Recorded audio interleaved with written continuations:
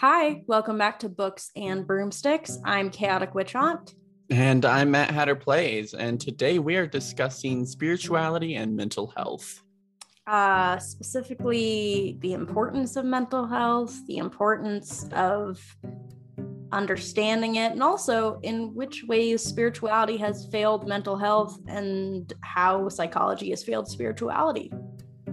Yay! Kind of a heavy topic for our third episode, but I feel like it's important to talk about, set a nice little precedent for us on this podcast, at least. Yeah, absolutely. I think one of the major things about it is that there's such a weird break between the two, when at one point spirituality and mental health were one and the same thing. Like, that was where you sought therapy, and also it's where you did the sciences to discover more about the brain. Yeah. I mean, we've definitely, I think, as the Western world has kind of moved into more of I'll quote kind of some, oh my God, I forget her name. Oh shit. Oh.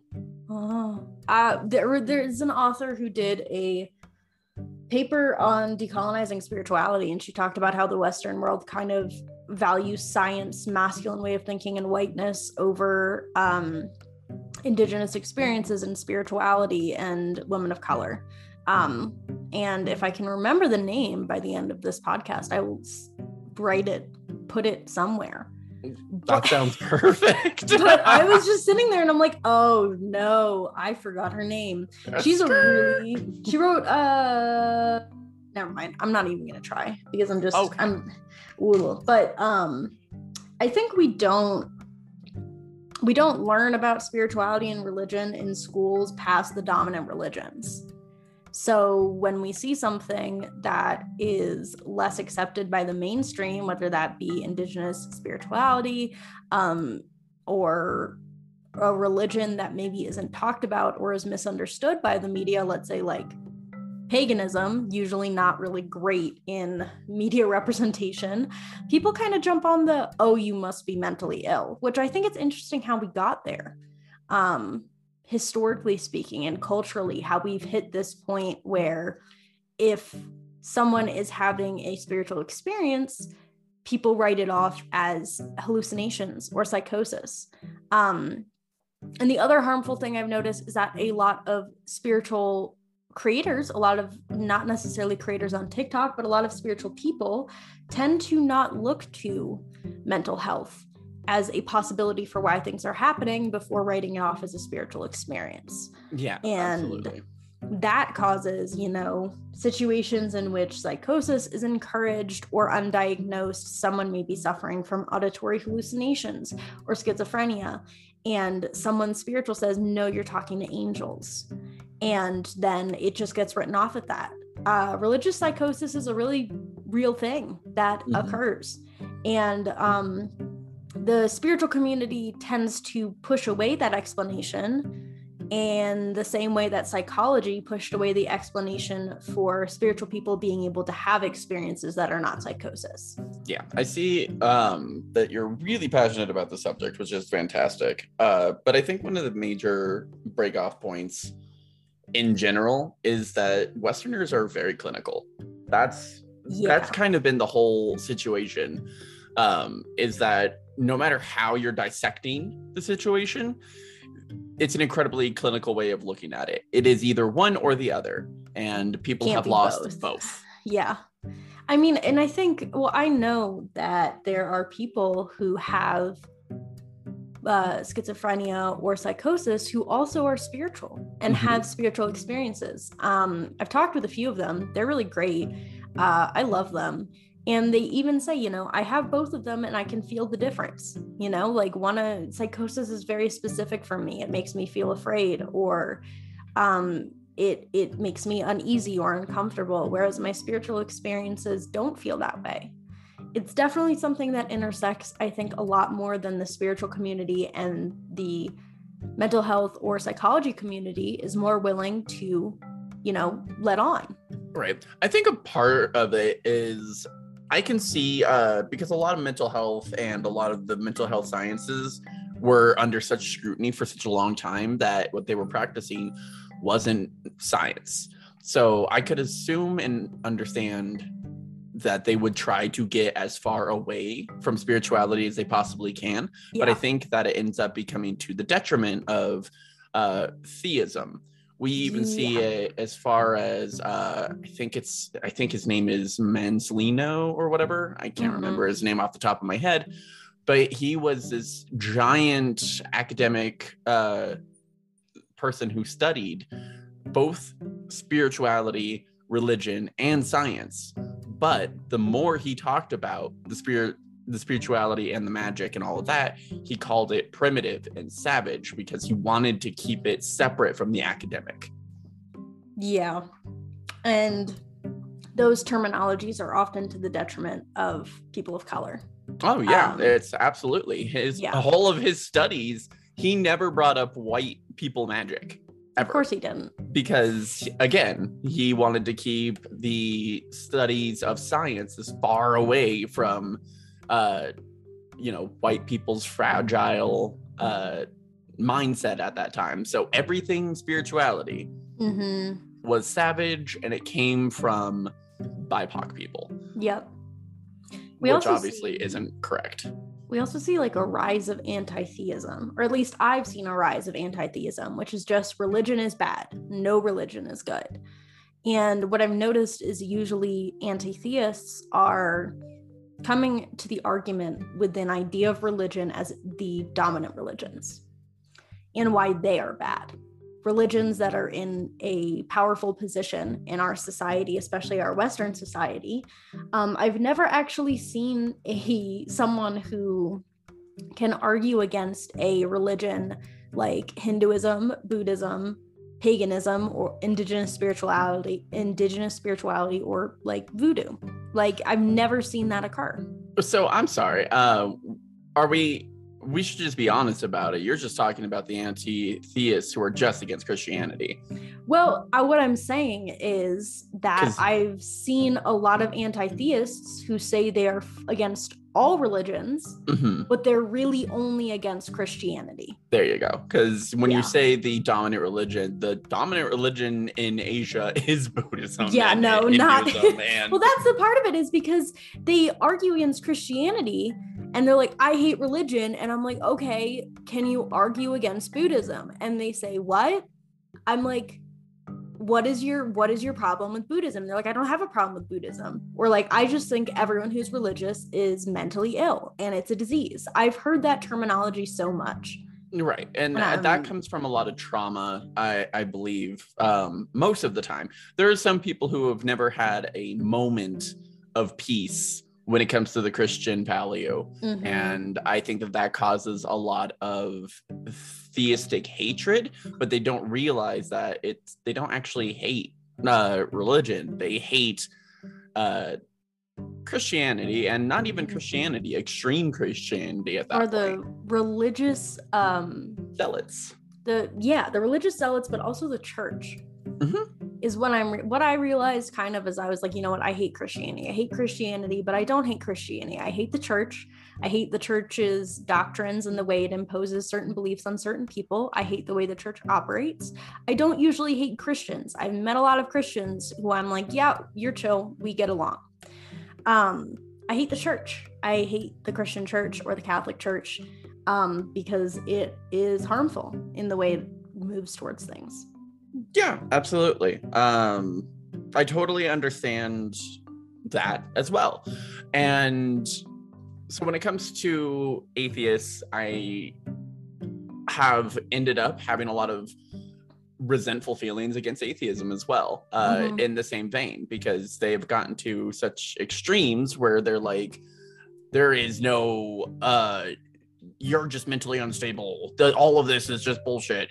You can't prove anything about your religion. And it's like, okay, I understand where you're coming from, but you are now doing more damage than you are actually like trying to learn, trying to continue any kind of good discussion. You are now just hurting people.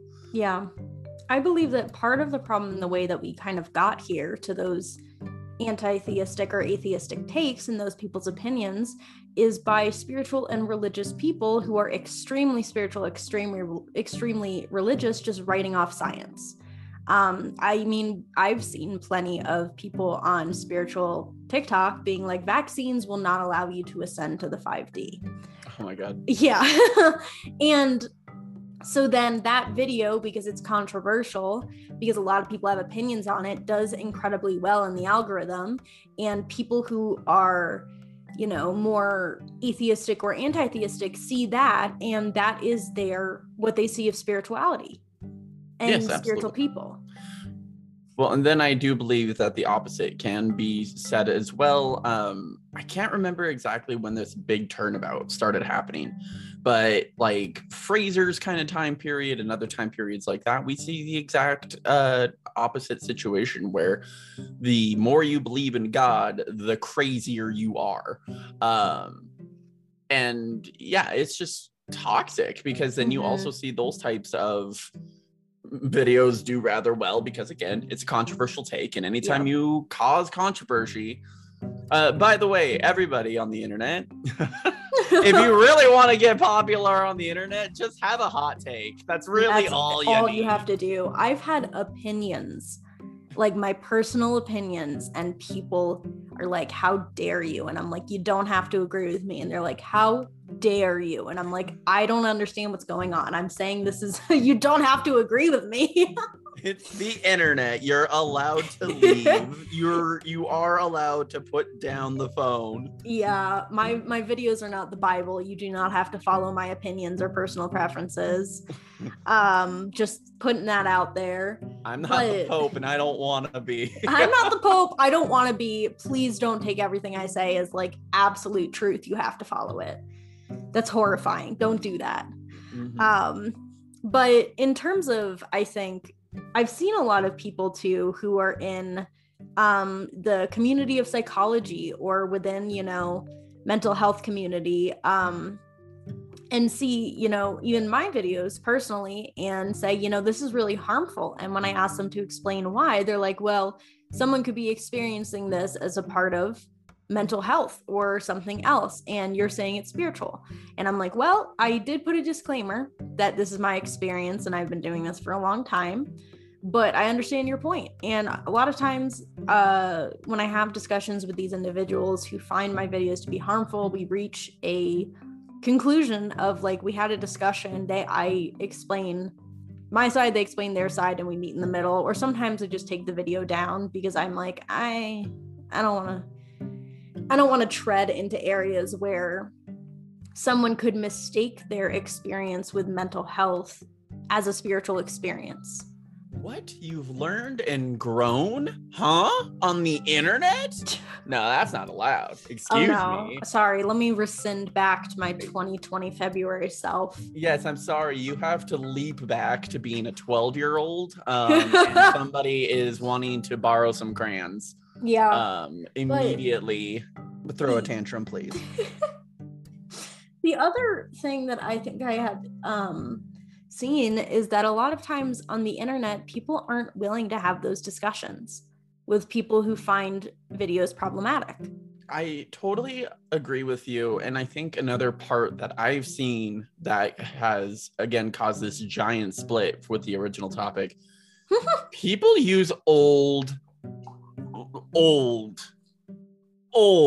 study. People use, like if I hear one more person say shadow work, I might explode.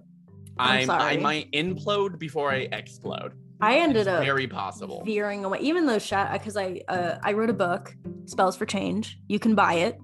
Anyways, I wrote about shadow work in my book. But when I wrote about shadow work, I also explained how it was a psychological concept, and you don't have to actually do specifically shadow work. You can also do self-improvement, go to therapy. Like, it's also Jungian. Jung it's old. We're gonna have to do an episode on Jung, because I did a lot of research onto Jung while I was writing my book, and He's something. So I was kind of interested. And Jung is the Biden of goddamn psychology. Please. We only love him because he's not Freud. I can't. You're right. And I should say that. But I was very surprised on how everyone on the internet was hopping on shadow work as a very specific term when Jung was like racist. He was notoriously racist, like every other white psychologist of his time. He was racist. And I'm like, I do find it interesting that this is the terminology that we have really taken a hold of. Well, and I feel like that loops into he was attempting to be clinical about it. He was attempting to study the brain instead of it just being this magical, strange place. He was trying to be very scientific about his method. I will actually say that loosely, because it's way back in the day. He imprinted a lot of his ideology into his work, as every psychologist of his time had done. And that caused a lot of problems, but people jumped on it because that was one of the first phrases that sounded mystical. And then on top of that, had some sort of purpose that met with what they wanted. I would love to challenge the internet to use shadow work within its context as a very specific psychological framework to approach things with. Oh, I would love for people to just actually give me an entire history of the shadow self. Or even a 101 of the shadow self. Anybody who can do that to me, or anybody who can actually give me a basics on 101, you may use the term shadow work. I can probably give you a basics, but you already know that. You already know that I've done my research. Yes. Well, and that's the whole thing. It's like, I don't care. If you want to use the term, great. But if you cannot tell me even the basics of Jungian's shadow self and all of the different aspects of how we dream, then I don't want to hear it.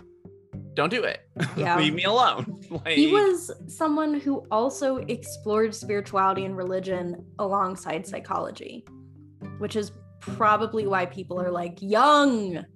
Yeah, well, yeah, again, he was not Freud, and everyone was happy about it. Yeah, I mean, Freud, we can we don't ever need to bring we don't need to talk about Freud on this podcast. We don't ever need to have Freud ever. I just don't think it's necessary to ever mention or dedicate an episode to Freud. I think we should. What? Yeah, no, I don't think we should have an opinion if we're not willing to be uncomfortable. All right, fine. We'll have an opinion on Freud. So I read The Road to Dallas, or Dallas. I think that's how you say it. Dallas. Dallas. Dallas. D-A-U-L-I-S. Dallas. It's probably Dallas. Probably. It's Greek. Anyway, I read it, and I would suggest anybody else who wants to at least read it.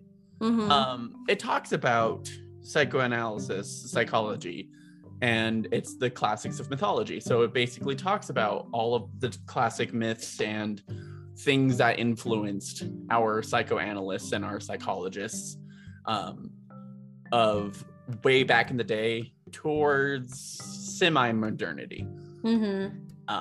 It's a really good read. You know, go pick that book up while you're also picking up Spells for Change. I haven't read it, so I will order it at some point when I'll probably just yeet it at you. Yeah, I mean, you can just pass it to me and I'll be like, nice. Just give it back. I will give it back. Thanks. I will give it back. But yeah, I do think that a lot of times, at least and I guess my forte is I'm on the internet. Like that's where I come in. I have a lot of experiences that are spiritual and mental health, but also I am very big on the internet.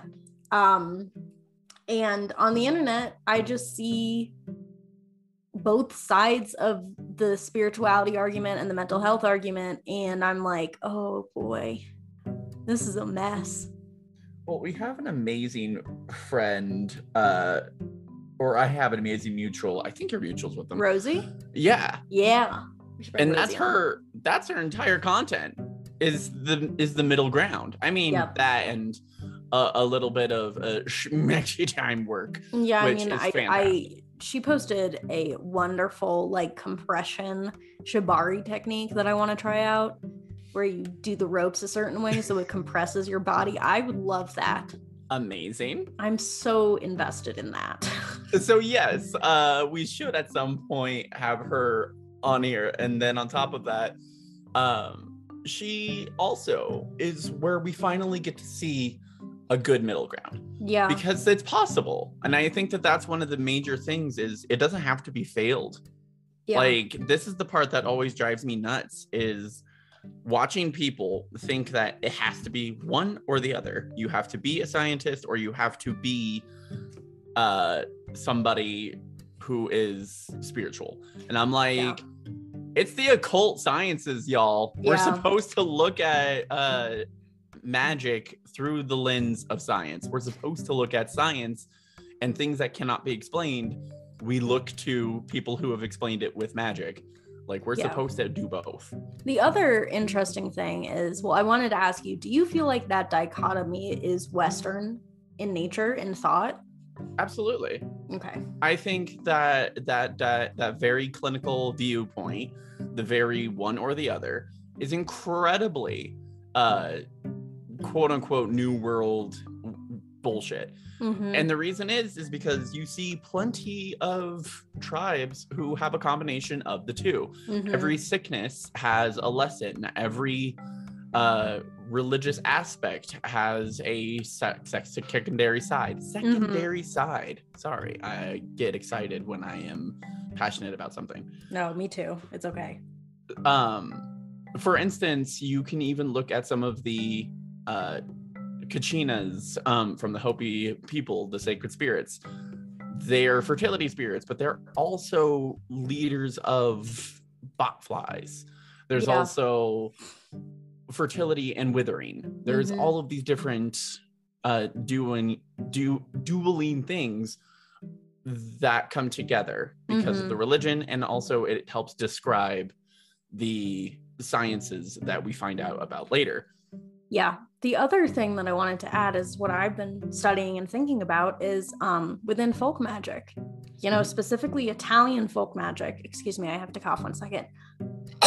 Anyways, within Italian folk magic, when someone got sick, when someone had bronchitis or had like weird paralysis, loss of breast milk, the thing that was blamed was oftentimes the evil eye. Mm-hmm. That's partially because, doctors, what? No. But also because that's the way they explained it. And those cures worked a lot of the time. The medicinal properties of herbs that were used met in the middle with magic.